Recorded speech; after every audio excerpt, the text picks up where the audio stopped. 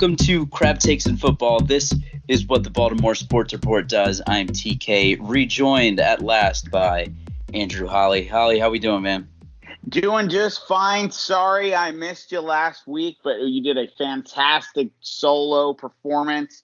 It's not an easy thing to do by yourself, so nicely done, sir. But it's certainly nice to be back this week. Aside from the results of the last two games. Yeah. You know what? It's good to have you back. It is really hard to do a solo podcast. I mean, talking for 36 straight minutes was grueling, but I'm, not as bad as whatever the Ravens put together on Sunday in their 40-25 loss to the Cleveland Browns. The Ravens dropped to 2-2, 0-1 in the division, and they lose their stranglehold on the AFC North as the Browns take it from them. We are going to talk about the Browns game high level. We'll talk about our offense, defense, and special teams, and we will look forward to the Pittsburgh Steelers game. Steelers Week Part 1, we go to Pittsburgh, and that's going to be another really important one. So we got a lot to get to, so let's hop right into it. Oh, boy. All right. So I guess bright spots, right? The offense, not bad. Yeah, I mean, there were obviously moments we'd like to have back, whether it be the turnovers. There were 3, and they came in bad moments. There were misplays or rather plays that should have been made, whether it be catches that weren't pulled in, players who didn't stay in bounds somehow, to just, the aforementioned fumbles, or turnovers rather. I mean, the fumble by Mark Ingram, things that just don't happened. I mean, and without a few of those things, it probably would have been a, pretty good day on offense. I mean, you probably could have added to at least one more touchdown on the board. I don't want to get too crazy, but there were some big enough plays left on the field for one reason or another that like you said, the offense did not have, despite the output, despite the difference in score, they actually weren't that bad. Yeah. I mean, I think, as we go along this episode, first of all, credit to the Browns defense. They were down a few guys in their secondary, and they all looked pretty good. They performed. They did. Absolutely. I mean, that's one thing you have to give credit, as much as I, over the years and probably a few weeks ago, laughed and, talked about the Browns and pretty much dismissed them. Well, I was obviously an ass. And, they're way better than I want them to be. Hopefully that doesn't continue, but they look pretty damn good. They look like they're coached fairly well, and I don't like that. Yeah. I mean, they looked like who everybody thought they were going to be. So yeah, credit to them. The difference between these two teams is not as big as it seemed on Sunday. I thought one of the bright spots on the offense was the offensive line. I think Ronnie Stanley, for the most part, did a really good job against Myles Garrett. And, going back to that draft, we looked forward to these Garrett versus Stanley matchups year in and year out, twice a year. And as good as Myles Garrett is, I think Ronnie Stanley did a really good job on Sunday. I think he's also been really good this season itself, and I think everybody across the line has been pretty good as well. So if you're going to look at a bright spot, that is one. The second one is the ground game. Again, 173 yards on the ground, which is a lot. I think this happened to be just the first game that the Ravens have not outrushed their opponents since Lamar Jackson took over last year. However, that is not on the running game. They put up 173 yards, which is still another really, really good performance. Lamar Jackson, good again. I mean, he did have the 2 interceptions. I think, I'm going to say something here that's going to sound bad, but I'll explain it. He's regressing to the mean, And by regressing, I don't think he's getting worse. I think he's just not having. He's leveling out. Right. He's not. He's never going to be as good as he was week one. Exactly. Exactly. And he's never going to be able to consistently put up perfect pass ratings. But again, 300 yards of total offense, 3 touchdowns. He did have the picks, as we mentioned, but he's still putting up solid numbers. He is on pace to have 4,000 plus passing yards, 40 plus touchdowns, almost 1,000 rushing yards. That is insane numbers that he's putting up. So I think he's still doing a really, really good job at the helm. You mentioned it, wide receivers, left some plays out there maybe, but overall, I think the offense certainly not the biggest problem on Sunday, and that might be the most obvious statement of the year so far. But I mean, no, you're right. You're right. There were definitely some bright spots. I mean, even with the receiver, I mean, it's good to see Boykin starting to get involved a little bit. Mm-hmm. Seth Roberts has been making some plays the last few weeks. And that's nice to see. So there definitely are some random bright spots along with what you mentioned. To call out someone else specifically on the offensive line, our pick for left guard has been pretty freaking awesome. Mm-hmm. I think overall Bozeman has been fantastic. Of course, I say our pick in quotes since we neither one of us chose him as who we thought would start the year. But he is just as we sort of the mea culpa that we brought up after he was named the starter. He's that guy who is that typical Ravens progressive Pro Bowler guy. That guy who's that mid-late round undrafted free agent guy that gets in the system for a few years, then becomes the unheralded starter who suddenly turns into a guy. That's exactly the track that right now that Bozeman is on. And if he continues to show what he's showing, I expect him to likely be the center next year and maybe even be at one of the anchors on the offensive line. Now, of course, that's me with my purple-colored glasses on. It's only been 4 games, but he's stood out. I mean, it's rare when you look at guards, I think at least, for a guy that isn't Mr. X's and O's as he watches a football game. When you see certain offensive linemen stand out during a game, I mean, he's downfield carrying blocks. It's pretty impressive to see. So, of course, with the ground game we have and the overall play of the rest of the offensive line, it's great to see a guy like Bozeman really step up and grab his role. There of course are those disappointments the biggest disappointment is of course Chris Moore on that pass on the sidelines that they called it a catch and rightfully threw a flag as soon as they showed the replay. It was almost like he tried to step out of bounds.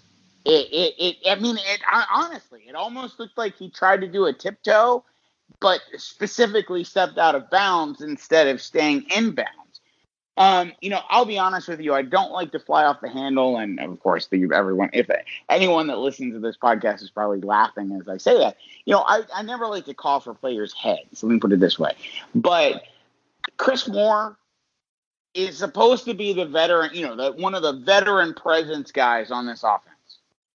Otherwise, why else is he there? But at the same time, what has, aside from, I'm sure, fantastic special teams coverage play, I'm not sure I'd ever call him a great returner, although he has had some moments. What else does he bring to the table? Because if he can't make that catch when he's essentially wide open along the sidelines, what else is he there for? I mean, I just don't get it. We should be able to find somebody else better off the street. Yeah, I mean, that's as open as you're going to get in the NFL. He played the least number of snaps among all the wide receivers. That was his lone target on the day. And, pretty bad. But like you said, he's going to have to find a way to contribute. He did have a few kickoff returns in the game, spelling Justice Hill. But maybe it's time that we get a guy like Jaleel Scott some snaps. Absolutely. Otherwise he's just contributing on special teams, and I'm pretty sure that Scott has also contributed on special teams in the past as well. So, really got to see what's up there. Well, and you know what? We've already got, at some point, I know special teams is important. I'm not trying to downgrade it in any way, shape, or form. But we basically have, if Chris Moore can't be a capable wide receiver in the moments we actually throw to him, that means we have two of our wide receivers who are only special teams players, special teams coverage players, essentially. And at least Seth Roberts, when he's been given some moments the last few weeks, catches the ball and he's made a couple plays. So at some point we need to start thinking, hey, maybe I want an extra linebacker, get rid of this joker and like you said, play Jaleel Scott. But we can get into roster moves in a little bit when we talk about the other side of the ball. Yeah. We'll talk about special teams a little bit too. But like you said, I mean, if he's specific to special teams, that gives us 3 guys on the roster that are special teams specialists, I guess, between Bethel, Cyrus Jones, and Moore. And I'm not sure that's the best utilization of the 46 guys that are active every Sunday. So it's something to keep an eye on. Maybe, if they shake things up a little bit. I think the coaching staff, front office, not really happy with what's going on, particularly on the defensive side. But we'll see if some of that boils over onto the offense as well. I like that you mentioned Seth Roberts. I was going to mention him too. He had 5 targets on Sunday, which is a lot better because we had kept talking about finding another option in the passing game after Mark Andrews and Marquise Brown. Seth Roberts provided that. He never really had huge plays, but 5 targets is nice. Miles Boykin had 3 targets, so definitely spreading the ball around a little bit more, which is certainly good to see. And I offense, liked, not to interrupt you real quick here, TK, but I also like Miles Boykin. I like the touchdown catch. I like that he recognized where the hole was in the defense and he went to that. He broke off his route and recognized Lamar was running around a little bit and got a touchdown out of it. That stuff like that is nice to see because as we've talked, previously, we haven't had guys that seem to be able to run around with the quarterback. Now, maybe some of it at times was our quarterback wasn't really able to just find the open guy, but it never felt like we had wide receivers that would find the holes in defenses. And it's cool to see a young player with his second NFL catch as his second touchdown. That was pretty cool. Yeah, that's happened twice already this year. Marquise Brown as well. Absolutely. Didn't he have 2 catches or did he have one in between there? Oh, who? Marquise? I think in the Dolphins game. His first 2 were touchdowns. Pretty cool. I think we've hit on those wide receivers. Hopefully so. Yeah, no way. We're talking too early on that one, but we'll see. The other thing I wanted to mention, time of possession. First time we've lost, or maybe the second time, I forget now, but we lost time of possession, which is always such a weapon in our direction. We lost by just about 30 seconds on Sunday. Usually that's a huge advantage for us, keeping the other offenses off the field. But there's 2 sides to that coin. It's the offense hanging onto the ball, and the other one is the defense getting off the field. And maybe if you're done with your points talking about the offense, we can transition over to the defense because there's a lot to talk about here. Do you want to go ahead? Yeah, absolutely. Let's go ahead and go there. I mean, we can transition by talking about time of possession and how important it was, and why that was so impacted by the defensive play. As we talked about, look, the offense had a pretty good game. They weren't terrible. Could they have been better? Yes, but that wasn't where we lost the football game. But for the offense, it got late early. I think I was texting you in the first half already thinking about, shoot, the Browns in this drive, if we don't stop them here, they could be up 2 touchdowns. And will the Ravens be able to have enough drives to catch up, or rather enough stops, I guess I should say, to be able to withstand that lead? And it turned out they didn't. Now, of course, the ebbs and flow of the game from the point I was texting you into panic versus, I certainly thought at later points of the game we might have had a chance, but it got late early, and it was hard for the offense to try to keep up because the defense, let's face it, 40 points at home. That's just god awful. That's not Ravens football. That's putrid. 530 yards after giving up 503 last week. Over 1,000 yards in 2 games. Over 70 points in 2 games. These are probably the back-to-back worst defensive performances in 20 years in the Ravens history. I can't remember anything quite like this, but I would like to start. There were some. Okay, the first. How old were you in '96, TK? I don't want to date us, but how old were you in '96? I was 4. Okay, you were 4. I was. God, what was I in '96? I was 16, 17, depending on when the season was going on. So it was. There were some terrible teams or terrible defensive performances that year. I mean, there were games where, the offense was actually pretty good. Vinny Testaverde and the wide receivers, and, they made some plays. Michael Jackson, may he rest in peace. Not that Michael Jackson, but the other one, the wide receiver, Michael Jackson. Anyway, they're both dead is what I was trying to get at. And we had Jermaine Lewis, and then, oh God, Calvin, ended up and went to the Chiefs. I think his name was Calvin, but anyway, the other wide receiver. And they were pretty darn good, but that defense was so putrid. I mean, it was basically Ray Lewis and nobody else. Mm-hmm. So that's the only thing I can really equate it to as far as the Ravens' defensive performance, because from there it steadily got better. Mm-hmm. Because the Ravens were adding defensive players in the draft, whatever. So at that point, they, the Ravens' identity. Now there were, that year after the Super Bowl, our defense was pretty crappy. Even the year of the Super Bowl, we were middle of the pack. Yeah, well, that's true, but this isn't middle of the pack defense, I'm afraid. At least the way they're playing right now. We saw, I think, some signs of concern the first few weeks where, the cornerbacks seem to not be playing up to their capabilities, or I shouldn't say cornerbacks, but the DBs as a whole. And I start to think now and go, okay, are they trying to do too much because the front seven sucks?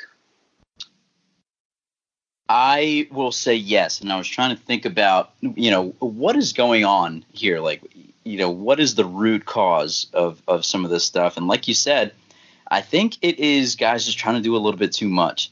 That secondary knows that there's a lot of pressure on them. Even the guys in the second level of coverage, like some of the linebackers and the safeties that are playing closer to the line, they know there's a lot of pressure on them too, because of a not consistent pass rush and a not consistent edge setting in the running game. So I think everybody's just overplaying a little bit, and that's taking away from a lot of discipline, and it's putting guys it's guys putting themselves in bad spots. So whether it's undisciplined linebacker coverage, biting on a lot of misdirection or play action and that kind of stuff, and leaving guys open underneath over the middle, which has been a major problem. Everybody's just trying to do a little bit too much, and I think if you really just scale it back a little bit, everybody do your own job so that other people can do their jobs, things would look a lot cleaner, and we'd be a lot better off.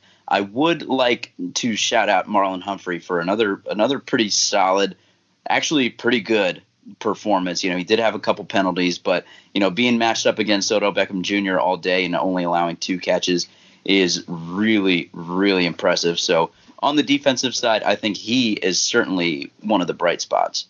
Oh, there's no question. Humphrey's the only guy you can call out and say he balled out. He had a pretty damn good game. I mean, to hold Odell Beckham to 0 catches for the longest ever in his career. Mm-hmm. I mean, it was sort of like, the Odell Beckham, will he catch a pass, sort of alerts on the screen throughout the game. I mean, that's a pretty big deal that he was able to keep him off the board for so long. Of course, during that time we had Seals, is his name Seals Jones? Am I saying that right? That guy had a monster game, and Landry has a monster game. So as much as I love the fact that we decided to focus our efforts on shutting down ODB, unfortunately that meant we let everybody else have a game, I guess. Yeah. And can't forget Nick Chubb on the ground. He had a massive game. He had 20 carries for 165 yards and 3 touchdowns. Let me ask you, was Daylon Mack active on Sunday? He was. He was. How Brandon many Williams snaps did he get? Not many, actually. Let me look at the chart here. But basically, Brandon Williams is a really weird situation, actually. Got hurt Saturday and then tested it out Sunday and didn't play. But then, John Harbaugh said it's not an injury, it's just a pain thing, which I don't understand at all. But Daylon Mack only played 9 snaps on Sunday. Coming in for a guy like Brandon Williams, I think he would play a little bit more than that. Okay, so Daylon Mack only had how many did you say again? 9 snaps? Yeah. So he had 9 snaps. So how many snaps did Michael Pierce had? Since he would have been the main clog in the middle without Brandon Williams. He was out there for 52, which is a little bit more than usual for him. Yeah, that's a bit crazy. I would hope that there's some reasoning behind that, whether it was the Browns working too quickly that they just couldn't get Pierce off the field. I mean, that's possible, but you think they still would have rotated Mack and Moore. I think we'll see that more, of course, this week with the Steelers, with Williams likely out again, it looks like. But, I have some real concerns now about the depth of the defensive line, about really, as I've sort of hinted at, the depth of the front 7. I mean, let's think about the talent here. I mean, let's just overall talent, taking the DBs out of the game, because we all know that the DBs are the best part of our defense. You've got Matt Judon. Who else? Brandon Williams is really good. Michael Pierce can also be very good. I think Chris Wormley's a solid player. Solid. Where are our Pro Bowlers? I don't know that Brandon Williams and Michael Pierce are Pro Bowlers. Judon, maybe. Where are the other Pro Bowlers on our vaunted defense in the front 7? Yeah, well, I mean, that was the thing that everybody said nationally was, here goes all this talent, whether it's Suggs or Mosley and those guys, and in the draft and in free agency didn't do all that much to bolster that, and I at least thought that we were going to be okay, but I think that along that front 7, I think Peanut is having some trouble adjusting to the Mike position because he's out there for 90% of the snaps, whereas last year he was out there for almost half of that, maybe if half of that. So he's just in a few more uncomfortable positions for him. And maybe we can talk about some of the guys we brought in now, but one of the other concerns that I had was the edge setting, and I first learned about edge setting watching Jarrett Johnson, and he was so good at it, and then Terrell Suggs was so good at it, and we had a series of defenders who snap in, snap out, set the edge, and I'm just not seeing that now. And one of those guys was supposed to be former third-round pick Tim Williams. He's been on the hot seat since last year, finally ran out of time. He only played 7 snaps on Sunday and was waived by the team earlier this week. Kind of a big move, but again, DeCosta shows he's not afraid to move on from guys that aren't contributing. And, I had high hopes for him this year, but again, Tim Williams will not be part of this team going forward. Yeah, I think it needed to happen. I'm surprised it didn't happen in training camp. I think we had kind of, at least I did. I think we both sort of did prior to training camp, kind of called both he and Bowser out and said, okay, it's time. You guys need to perform or you're gone. And, it's unfortunate that the Ravens weren't able to really find enough competition for them in training camp, because I think both of them would be gone had they brought in any other real talent to compete with them, whether through the draft or what have you, free agency. The Shane Rays of the world didn't quite do it, despite maybe some initial intrigue, through their veteranosity. But I mean, we've got Pernell McPhee, for Christ's sakes, who's trying to be the leader of our defense because he's the only guy that has any Ravens cachet. And that sucks.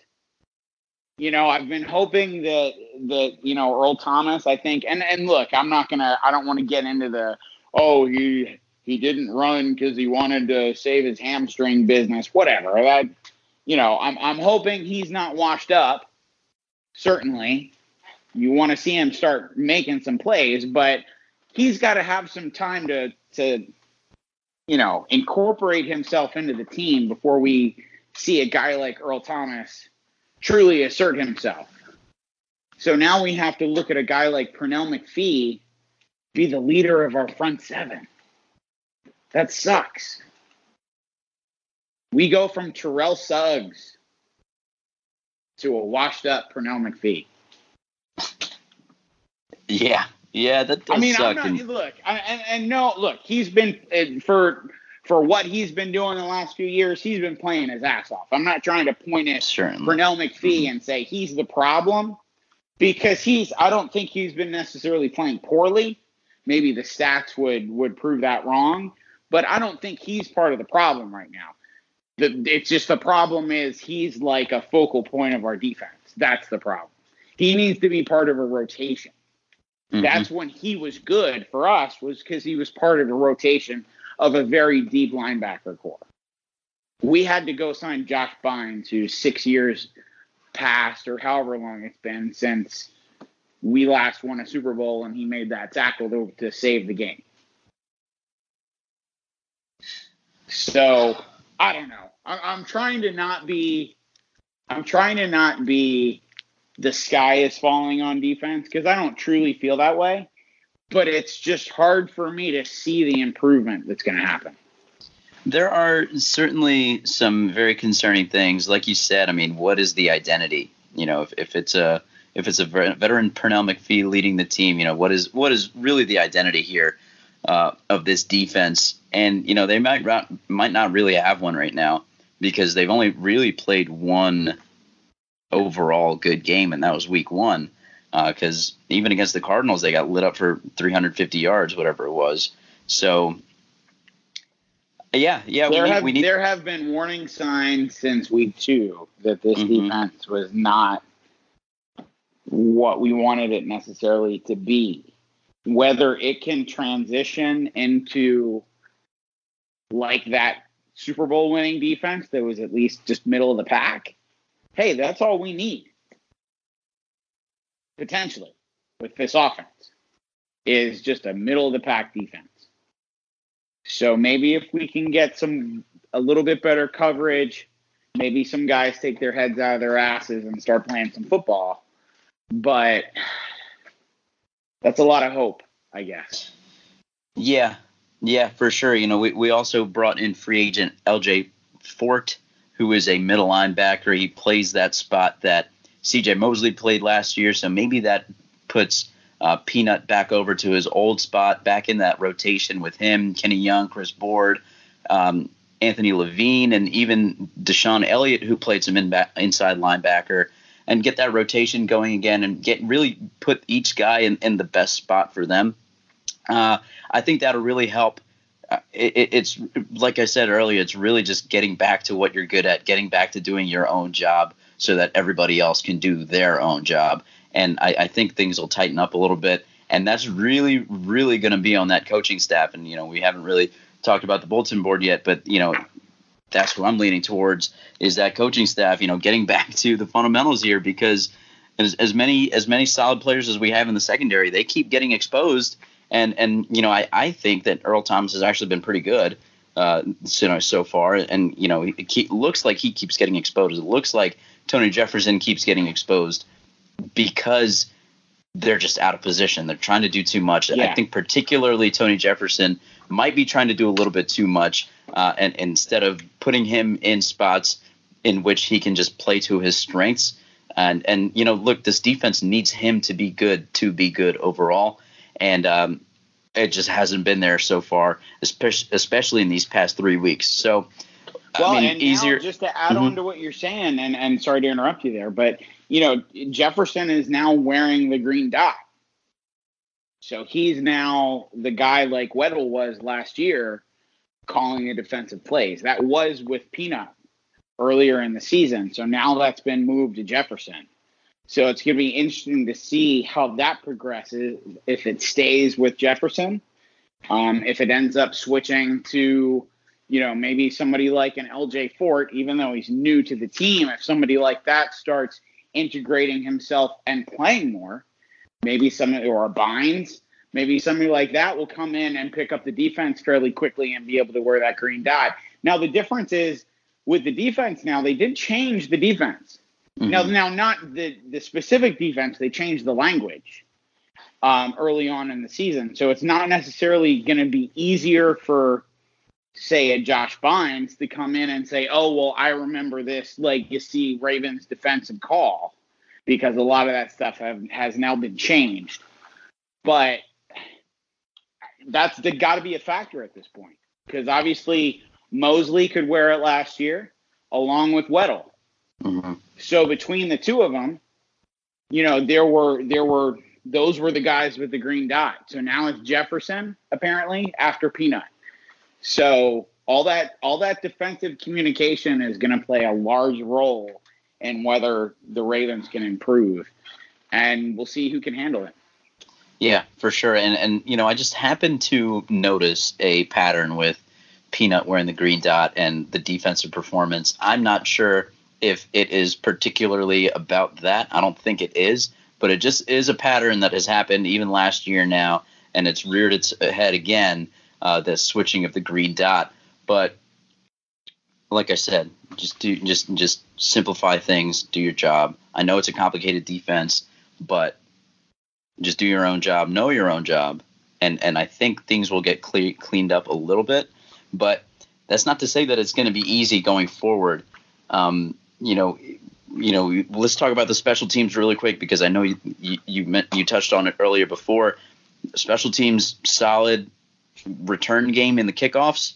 You were talking about it a little bit before we started. Scary times, man. Scary times. I mean, Justice Hill had another muffed catch. I mean, he hasn't turned the ball over yet, but when is that going to happen? I think Chris Moore ended up replacing him later in the game. But Chris Moore doesn't bring a whole lot to the table aside from speed. He doesn't appear to bring a lot to the table there, at least anything that Harbaugh trusts, as a kick returner either, because otherwise he'd be our kick returner. We need to figure something out. I don't know really what the answer is. It's disappointing that Hill can't be that guy. He would seem to be the perfect weapon in some respects for that.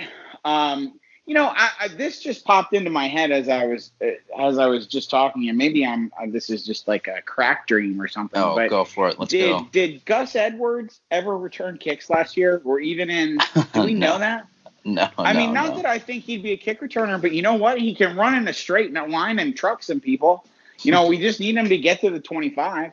I don't know. I'm just thinking out loud, but we've got to find something out or figure something out I mean, can Jones not be the kick returner either? Is there a reason why he's just a punt returner versus a kick returner? I'm not sure that there's a particular reason. I honestly don't know. But, I mentioned it before. There's a few guys that are only getting snaps on special teams. And it seems like for the majority of the time, it's Cyrus Jones. It's Justin Bethel, no defensive snaps. It's Chris Moore, who only had one target on offense, and more special team action. And the other guys, Justice Hill, he had 2 rushing attempts, a couple targets in the passing game, and then his short-lived special teams. So that's 4 guys that really, are restricted to special teams. And again, I'm not sure that that's efficient. That's an efficient use of 46 guys. And let's be real, you have to put Seth Roberts into that equation right now. I mean, he's had a nice couple games, but he came here as a special teamer. That's why we appeared to sign him, for that prowess. So I love that in some respects. I love the Wolfpack. I love making sure we can make those plays, because when you don't have a good special teams unit, that sucks. I mean, let's face it. When you don't have any good unit on any side of the ball, it's going to suck. But, bad special teams really is not special. So you're right. I mean, I want to have a good special teams unit. We definitely have too many roster spots dedicated to just, special teamers. Mm-hmm. Yeah, and I guess the reason that I started to say that is, like you said, we got to get more out of them on, offense and defense for each person. But, the guy that I'm kind of seeing is Justice Hill. I mean, he had 16 snaps on offense, which is only 4 fewer than Gus Edwards. But, we keep hearing about his dynamic playmaking, and we kept seeing it, in the preseason. He's a really good runner. Trying to get the ball into this guy's hands is going to probably be a good idea. And, be a little bit more explosive with those snaps that we might be able to get him. So that's kind of a pattern that I'm seeing as well, just like inefficient roster spots. And I know not everybody can play every down or whatever like that, but I don't know. I mean, again, on defense, a guy like Anthony Levine only played 18 snaps. I think he could have a little bit more, because I'm a big fan of Levine, and I've realized that I'm going away from special teams here, but I don't know. I think we're going to see quite a juggle with that. And just the roster in general. I think it. You're still on point. I mean, because Levine, let's face it, as good as Levine is as that, fifth DB that comes into the game, he's still mainly a special teams player. So, he's that guy that we want everybody to be.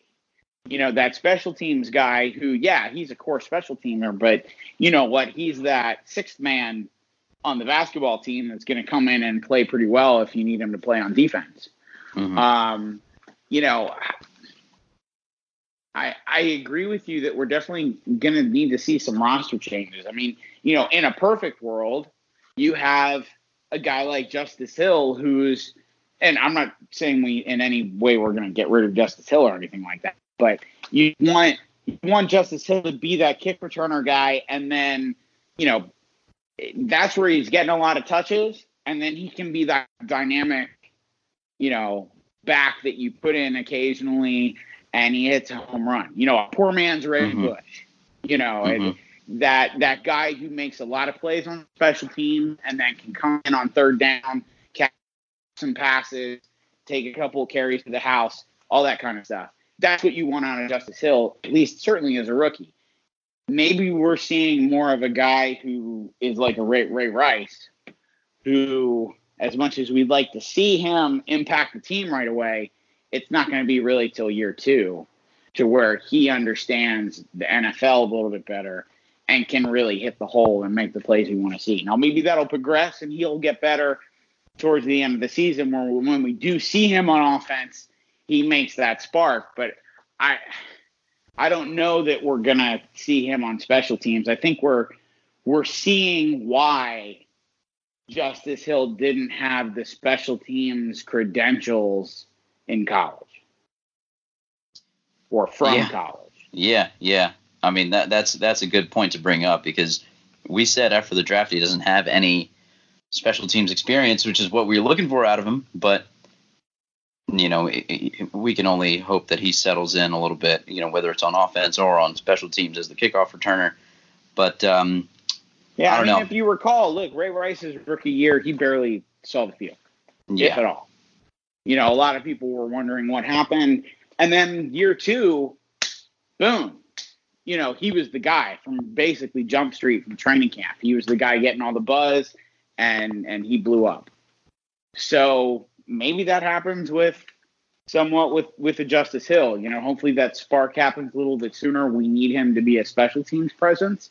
So maybe we'll have to just lean on mostly, Ingram and Gus Edwards, who, by the way, the first couple weeks, I think our offense looks better when we've got both Ingram and Gus Edwards involved, rather than either leaning too much on Ingram. I forget which game it was. Maybe I'm thinking of the Arizona game where Edwards barely touched the ball.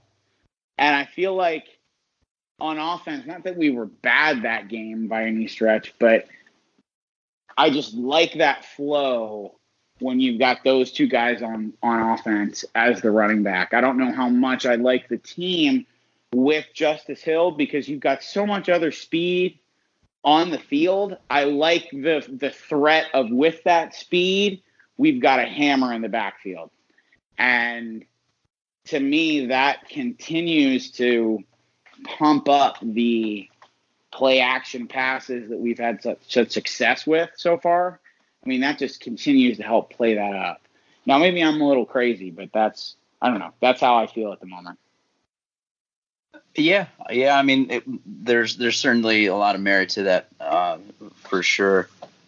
And I don't know really where I was going. We were talking about special teams, and I somehow turned that into running backs and digressing into that. But, we definitely have to, circling back around. I mean, our roster management is definitely a question mark at the moment. And it's not something that I would – it just is starting to show that our depth isn't as deep, to steal the phrase from Mike Flanagan, as we would hope it would be.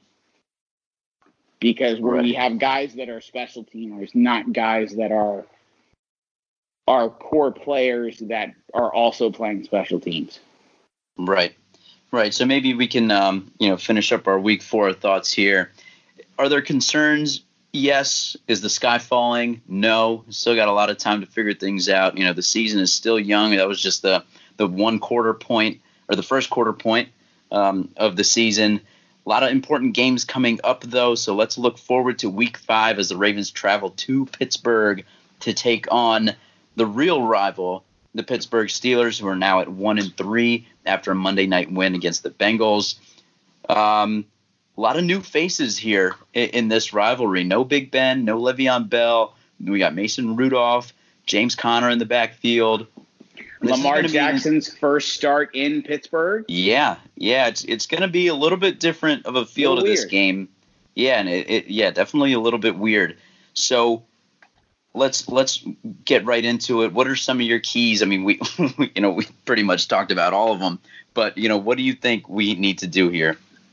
Well, I mean, it's going to be interesting for our defense to see if James Conner plays. He's questionable right now, so that's a big question mark for the team. I mean, if he doesn't play, I think they should be able to, hopefully, you would think, shut down their running game a little bit, and allow the DBs to relax and play Juju and the rest of the Steelers wide receivers, Vance McDonald and the crew, and maybe have a decent game. I mean, Mason Rudolph hasn't played poorly. Mm-hmm. At least I wouldn't say. He's had 2 touchdowns each game so far that he's played. He's an intriguing young player for the Steelers at the moment. We'll see if he can play well against a average at best Ravens defense. Yeah, I mean, Mason Rudolph doesn't really go for the big play all that much, which we're used to seeing with Big Ben and with receivers like Juju, and they had Antonio Brown, and Vance McDonald has been known for the big play as well. But it's going to be a little bit different. And like I said, those underneath over the middle routes is where the Ravens have struggled a little bit, and that seems to be where Mason Rudolph is comfortable going. So that's going to be really interesting to me. It's going to be interesting to see how the Ravens introduce these new linebackers. How many snaps do they get? I would guess probably not that many. But on the ground, I think it seems as though the Steelers' offensive line has regressed a little bit. They were always considered, top of the line, them and the Cowboys, and those are the guys at the top of the list. It doesn't seem like they're as dominant this year. And, even if James Conner isn't out, I am a little bit concerned about Jalen Samuels. I think he's a pretty solid player, catching the ball as well. So it's not Big Ben, but and Mason Rudolph is a drop off from Big Ben for sure. But like you said, he's been not bad in 2 games, and he has been bad in their week 3 game. So we'll see what kind of position he's in. That the Pittsburgh's going to coach him up to do what he's comfortable with, and unfortunately seems to be the Ravens' weakness in the passing game right now. But it's going to be, like you said, it's going to be weird. It's going to be a lot of new faces, a lot of new names, and I don't think it's going to be that, mid 2000s smash mouth football that we're used to. And it's been different than that for the past few years, but it's just going to be weird. It could still be smash mouth in the sense that, I still think the Ravens offense maybe versus, TJ Watt and, some of the Ravens Steelers defenders, maybe they're able to still have some of that smash mouth stuff. I don't see our defense, and I don't mean this necessarily disrespectful to our defense as much as I've trashed them over the course of this podcast, but they're not that deep. The Ravens defense certainly doesn't have that same cachet it once had at the moment. The Steelers might still have a little bit here and there with some of their players, with some of that rough and tumble. We'll see. But I think that's the area of the game I think we're going to see the Ravens Steelers matchup is, those hard Mark Ingram and Gus Edwards runs. I think, we're going to keep seeing more and more of Lamar involved in the running game. I mean, last week he almost had a tremendous 60-yard run for a touchdown, but tripped over his own legs and went down. I mean, so it still ended up being, I think, 20 yards or something. I forget how long it was. But, I think we're going to see more and more of Lamar involved in the offense in that respect, running the football. We're going to see a little bit more of the trickeration only to revive the team some. We've had this 40-point loss at home, not 40-point loss, but giving up 40 points at home and, to a division rival, and I think you're going to see, you hope at least, that we're going to get to see the Ravens, come together as a team, and the offense, much like the defense has done over the years, say, you know what, guys, get on our back, let's roll. And they're going to have to do that for a couple games while the defense licks their wounds, gets their shit together. And I apologize, we can bleep that later. But, just try to, get this is that point in the season where, you're watching the season recap where the guy's like, and the Ravens were 2-2 heading into game 5. And, and you've got Earl Thomas going, yeah, man, I'm pissed. I'm ready to roll, and Ray Lewis is giving them speeches. Be pissed off for greatness, and then they come in and storm the season. And that's the game that turned the tide, at this point, not to be too dramatic, but that's what we're looking for from this team. It's time to see the spine that it has and whether they can, live up to some of the lofty expectations that we've started to have. Yeah, I don't know about Ray Lewis, but they did get a speech from Ed Reed today. That they did. Yeah. So, this is a really, really important game. First of all, because it's the Steelers, and losing to the Steelers always sucks. But it's a chance for them to move back over 500. If they lose, they will drop into third place in the division behind the Browns and the Steelers. And you can't really understate the importance of this game. Every game is a must win, I guess, but this one's really important for history reasons and for just standings in the AFC and the division. And it's like you said, it's really going to show the spine of what does this team have, what does this coaching staff have, and it'll be really key. If we look at the Steelers defense, you mentioned a couple of the guys. You mentioned T.J. Watt. They also have Bud Dupree on the other side. They have Cameron Hayward and Javon Hargrave, Stephon Tuitt up front. So they're starting to clean it up on that side of the ball too. But I do just overall think the Ravens are still better than the Steelers. The Ravens are a better team, and they can go into Pittsburgh, clean some of the things up, and get out of there with a win. It's not as though they need to play an absolutely perfect game to beat this Steelers team. While I'm not discounting the Steelers at all, they are not what they used to be. They're not what we're used to. This is a game that the Ravens need to win. The Steelers at this point are a whole lot closer to the Dolphins and Cardinals of the world than the Browns. Mm-hmm. So, the Ravens need to win this game, not just for the division, because they need to at this point, having lost a massive game to the Browns at home. They're going to need to basically sweep the division the rest of the way to try to make up some ground. And, on top of that, it's just a game that the Ravens should have expected to win, just overall. At least I did it. Even if we were going to split with the Browns, I'd expect to win the game at home. So thinking that we're going to split with the Steelers, I would expect to lose the game in Pittsburgh. So we need to win tomorrow, tomorrow on Sunday, and we need to win at home against the Steelers for sure at this point if we're going to the playoffs. Yeah, we just got to handle business on Sunday. As much as you need to take from that game against the Browns, you kind of just got to flush it and move on as well, and not get too down. Like I said, sky's not falling quite yet, so really, really need to go into Pittsburgh and win this game, look good, get the confidence back, get the swagger back, and then we get the Bengals and another division game. They don't look very good this year. AJ Green is probably going to be out. So, that's starting to look like a winnable game because you don't have the Joe Flacco suffering from the Bengals kryptonite. So, these are two winnable games coming up, but it really, really starts with this trip to Pittsburgh, and they just got to go take care of business. Can I get a prediction out of you?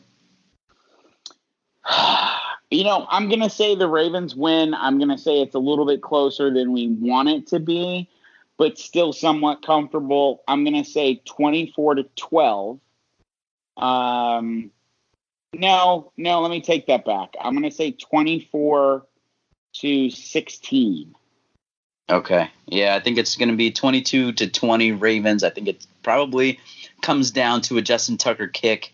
Haven't had one of those big kicks yet, and I think this is where it comes into play, especially in a difficult place to kick field goals.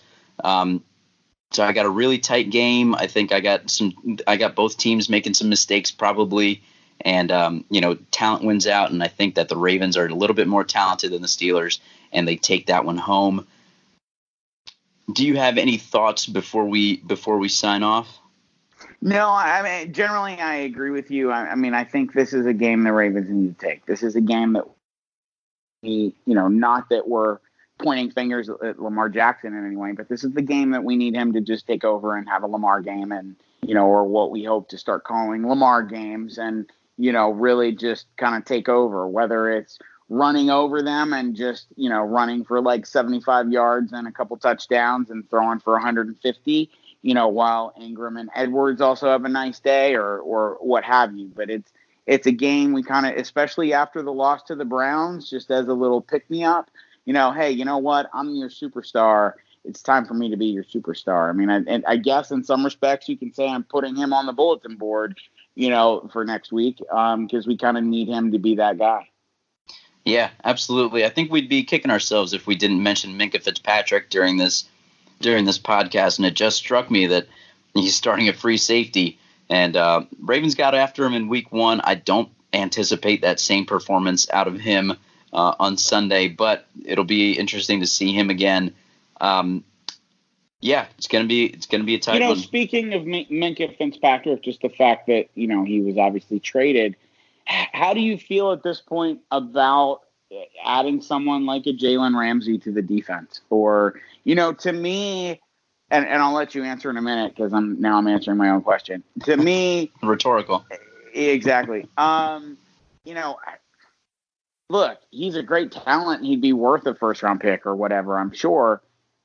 I don't see that being the position that helps us. If we were talking about, at this point trading for a Clowney or a linebacker of some sort, middle linebacker, or even a defensive end, that to me would be a more impactful use of draft capital if we were going to make a trade than somebody like Jalen Ramsey. Yeah, I agree. I don't think it's necessarily just the secondary that needs help. I think everybody needs to do their jobs, and I think that really starts with the front seven. Having Brandon Williams healthy will help. I'm not sure that he's there right now, but getting more out of these edge setters, you need more out of Tyus Bowser, you need more out of Jalen Ferguson, and you need more out of this middle linebacking group. So I don't think it's that secondary that's really going to make that big of an improvement based on how much we would have to give up for Ramsey. Agreed. All right. Well, so in that case, the Ravens really got to move to above 500 again to keep pace, and hopefully the Browns have some trouble next week and we can jump back into that division race. But Holly, you want to go ahead and sign us off? Well, everybody, it was good to be back after a week where my day job got in the way, but we're glad that you joined us for another week of Crab Takes in Football. Well, let's go. It's Steelers week. Let's go, Ravens. Go, Ravens.